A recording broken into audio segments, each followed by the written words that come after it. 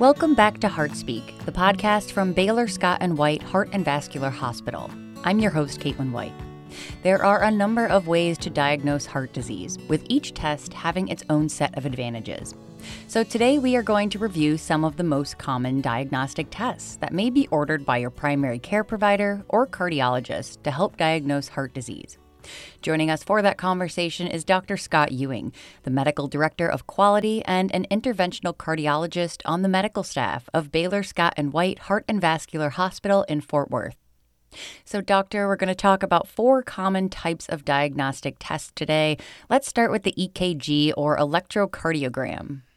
EKGs are a simple test that we perform in the office where we look at the electrical activity of the heart. You'll recognize that test when the tech or technician in the office has you lay down on the table and they put sticky connectors on your chest and on your wrist and on your ankles and hook up a bunch of wires. They go back to a little machine that prints out a piece of paper with all the electrical activity on your heart, and we call that test an EKG or electrocardiogram. It's not a great test in terms of being able to tell you everything that's going on with the heart, but it is a good test, and it is a useful test as a starting point when looking at the heart rhythm, the heart rate, how fast, how slow is the heart going. Usefulness of the test has to always be taken into context with what else is going on. So, for example, I would look at the test and say, oh, you're dizzy. Maybe the EKG shows that your heart's going slow. Oh, you're having chest pain. Maybe the EKG shows changes that are consistent with maybe you've got a blocked artery in your heart. So we always look at that EKG and the results of the EKG based on what is going on. And it doesn't always tell us everything, but it's a good starting point to tell us some useful information. Next up, tell us what heart monitors can do. A lot of times people come in and we are concerned about the electrical activity of the heart, but the EKG only showed a very, very brief snapshot. In fact, an EKG is only a 10-second window into the electrical activity of the heart, and you can keep doing an EKG and keep taking 10-second snapshots, but that really doesn't get you very far. So another way to look at the electrical activity of the heart is with a wearable heart monitor.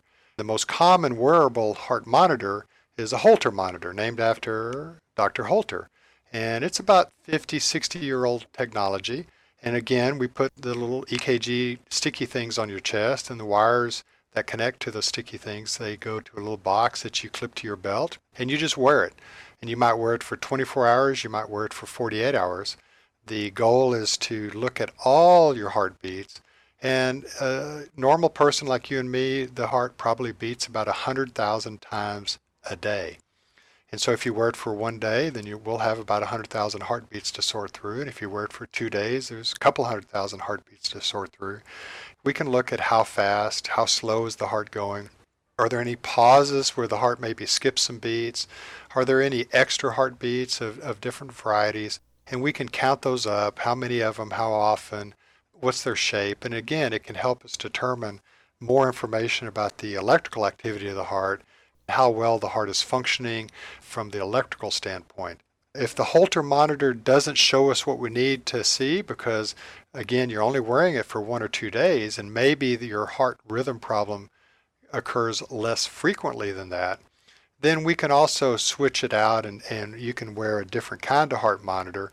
And these heart monitors are usually called event recorders or loop recorders, and that they don't record every heartbeat, they just know how to take snapshots of what's going on as needed. And you might wear a loop recorder or an event recorder for a week, 2 weeks. We sometimes have people wear them for up to a month at a time. So it adds to our time frame to be able to collect and analyze and actually see that heart rhythm problem that may be occurring. And if it's occurring frequently, it's usually easy to find. If it's occurring infrequently, then we have to look harder and wear monitors for longer periods of time. And then amazingly enough, in some cases, the heart rhythm problem occurs so infrequently that even a 30-day monitor can't see it or capture it.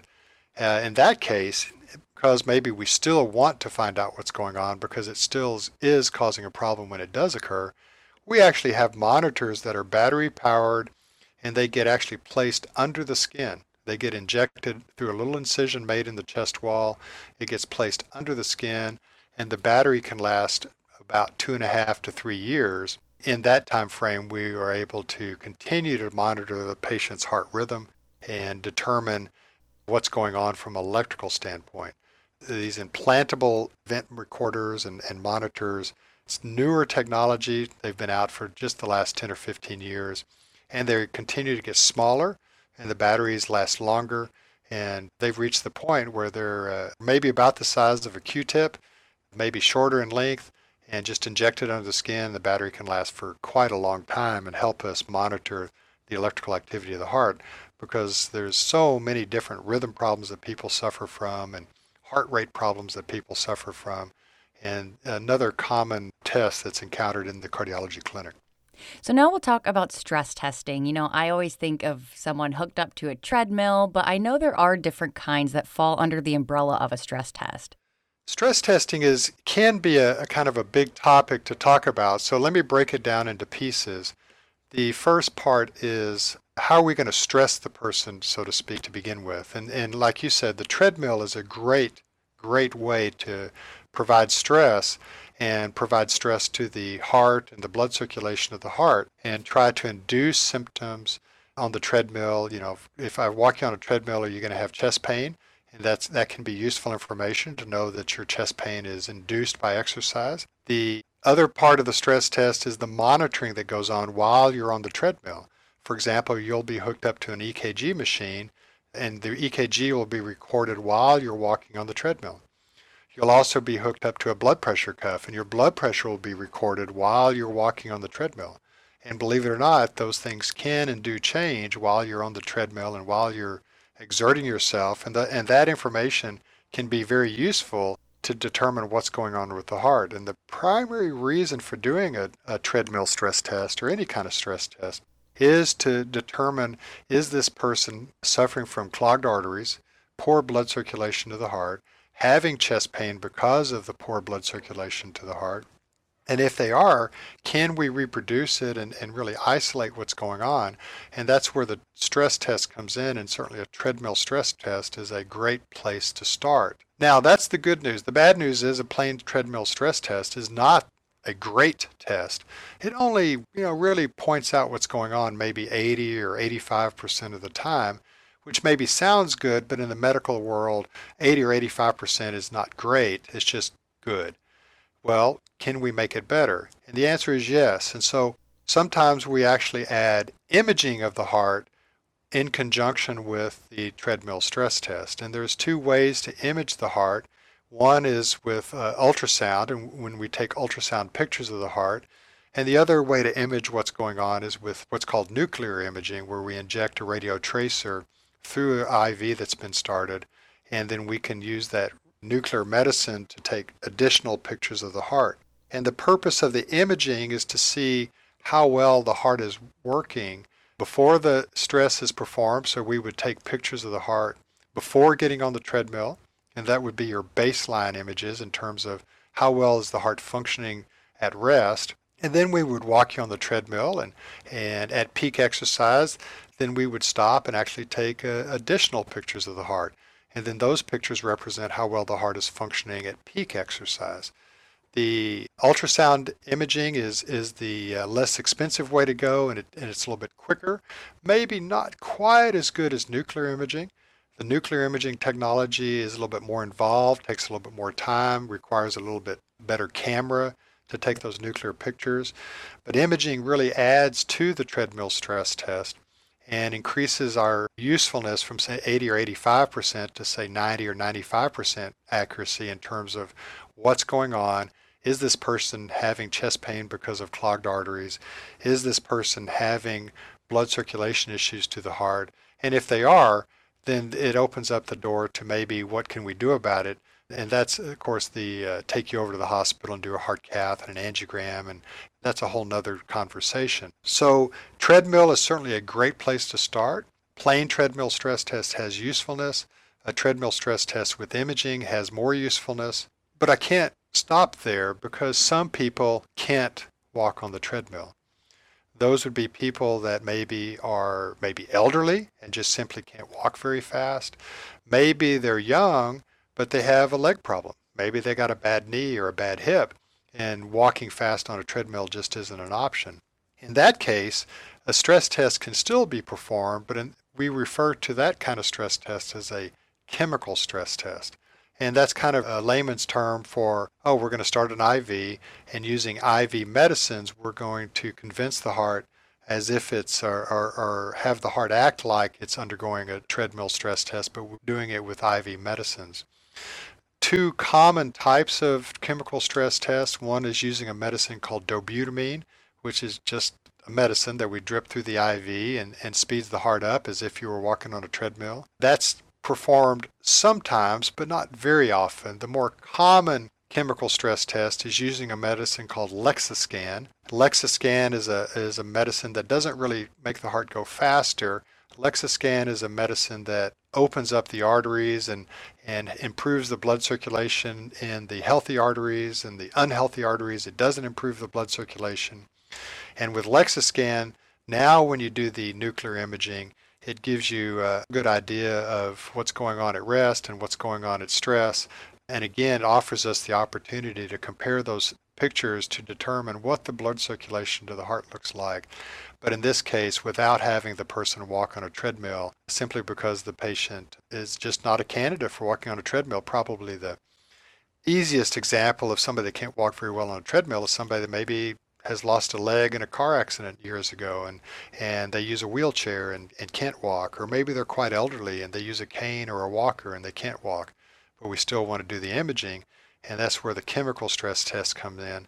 And those tests, again, talking about accuracy, probably about 90 to 95% accurate in terms of what the heck is really going on.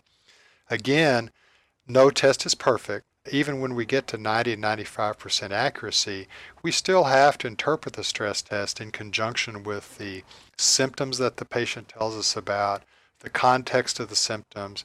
Does their chest hurt while they're exerting themselves? Does their chest hurt while they're, getting into an argument with their husband or wife, or getting into an argument with their boss?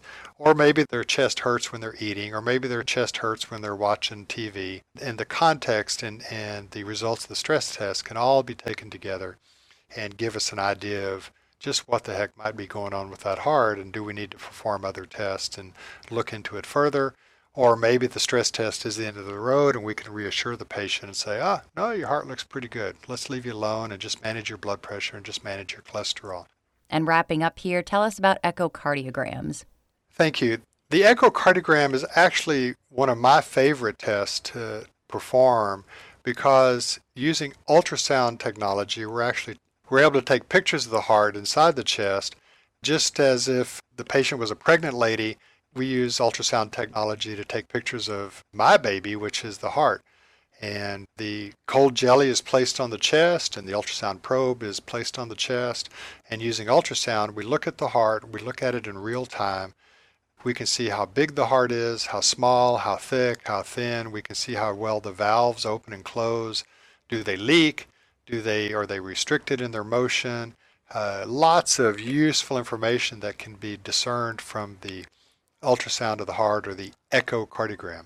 You'll also hear us in the office refer to the echocardiogram simply as an echo. That's kind of the short term for the same thing. It's real common for my patients to sometimes confuse the term echocardiogram with electrocardiogram. The echo is the ultrasound of the heart. The electrocardiogram or EKG is the electrical picture taking of the heart using the EKG machine. So two different tests, two different results, both very useful. The ultrasound of the heart, is it a great test? And the answer is yes, but it's not always the greatest that it could be. And the reason for that is that using ultrasound technology and putting the probe on the chest wall, the ribs are in the way, the chest wall tissue's in the way, the breast tissue's in the way, the lung tissue can be in the way. So quite often we get good pictures, but not always great pictures. And luckily, though, we do have a backup plan when we need to get great pictures. The way to get great pictures is to get the ultrasound probe closer to the heart. The way that we get it closer to the heart is we actually would then take the patient over to the hospital. And the reason we do it at the hospital is so that we can give the patient some sedation and make them comfortable. And they actually make an ultrasound probe that the patient can swallow. Believe it or not, they swallow the probe. It sits in the esophagus. I hold on to my end of it, which is outside the body, and that's where all the controls are, and I can use the controls to point the ultrasound probe in different directions. If you visualize the esophagus or the feeding tube that goes from your throat all the way down to the stomach, that sits right behind the heart, right really up next to the heart, and there's nothing in the way. There's no breast or lung or ribs or anything blocking the pictures. So we're able to take much clearer pictures using that ultrasound probe that's in the esophagus. That's the good news. The bad news is it's a more involved test and it's done at the hospital, and you get sedation because it wouldn't necessarily be the most comfortable thing to swallow the camera, so to speak. Very similar in terms of how the GI doctor also would have you swallow a camera to look in your stomach. So from your perspective or the patient's perspective, it's the same kind of test. So not performed all the time because we don't all the time need to get great pictures. Good pictures, though, suffice 99% of the time. The good picture taking is done in the office. The great picture taking is done at the hospital. And that's ultrasound technology. Very useful. Common question that's asked, though, when we do an ultrasound of the heart is, what's the blood circulation look like? What do my arteries look like? And the answer is, I don't know. An ultrasound of the heart doesn't show the arteries. It doesn't show the blood circulation. Those details are too small, and we really can't see that information with ultrasound technology.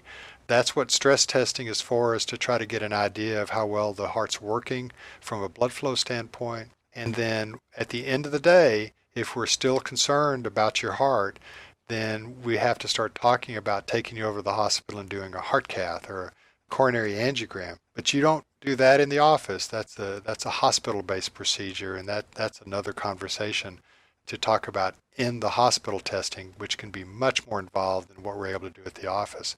Of course, my goal is to keep my patients out of the hospital. Honestly, the clinician's job is to keep all his patients or her patients out of the hospital, and that's what we try to do with all this testing in the office, is to take care of people, make decisions, get them on the right medicines, do the right risk factor modification, get them to diet, get them to exercise, and hopefully keep these people out of the hospital. That's something we strive to do every day. Well, thank you so much for joining us today. We really do appreciate your time. That's Dr. Scott Ewing, the Medical Director of Quality and an interventional cardiologist on the medical staff of Baylor Scott & White Heart and Vascular Hospital in Fort Worth. Thanks for checking out this episode of Heart Speak. To find a specialist on the medical staff at Baylor Scott & White Heart and Vascular Hospital in Fort Worth or Dallas, please visit bswhealth.com/heartfortworth or call 844-279-3627. That's 844-279-3627. If you found this podcast helpful, please share it on your social channels, and be sure to check out the entire podcast library for topics of interest to you. Thanks, and we'll talk next time. Baylor Scott & White Heart and Vascular Hospital, Dallas and Fort Worth. Joint ownership with physicians.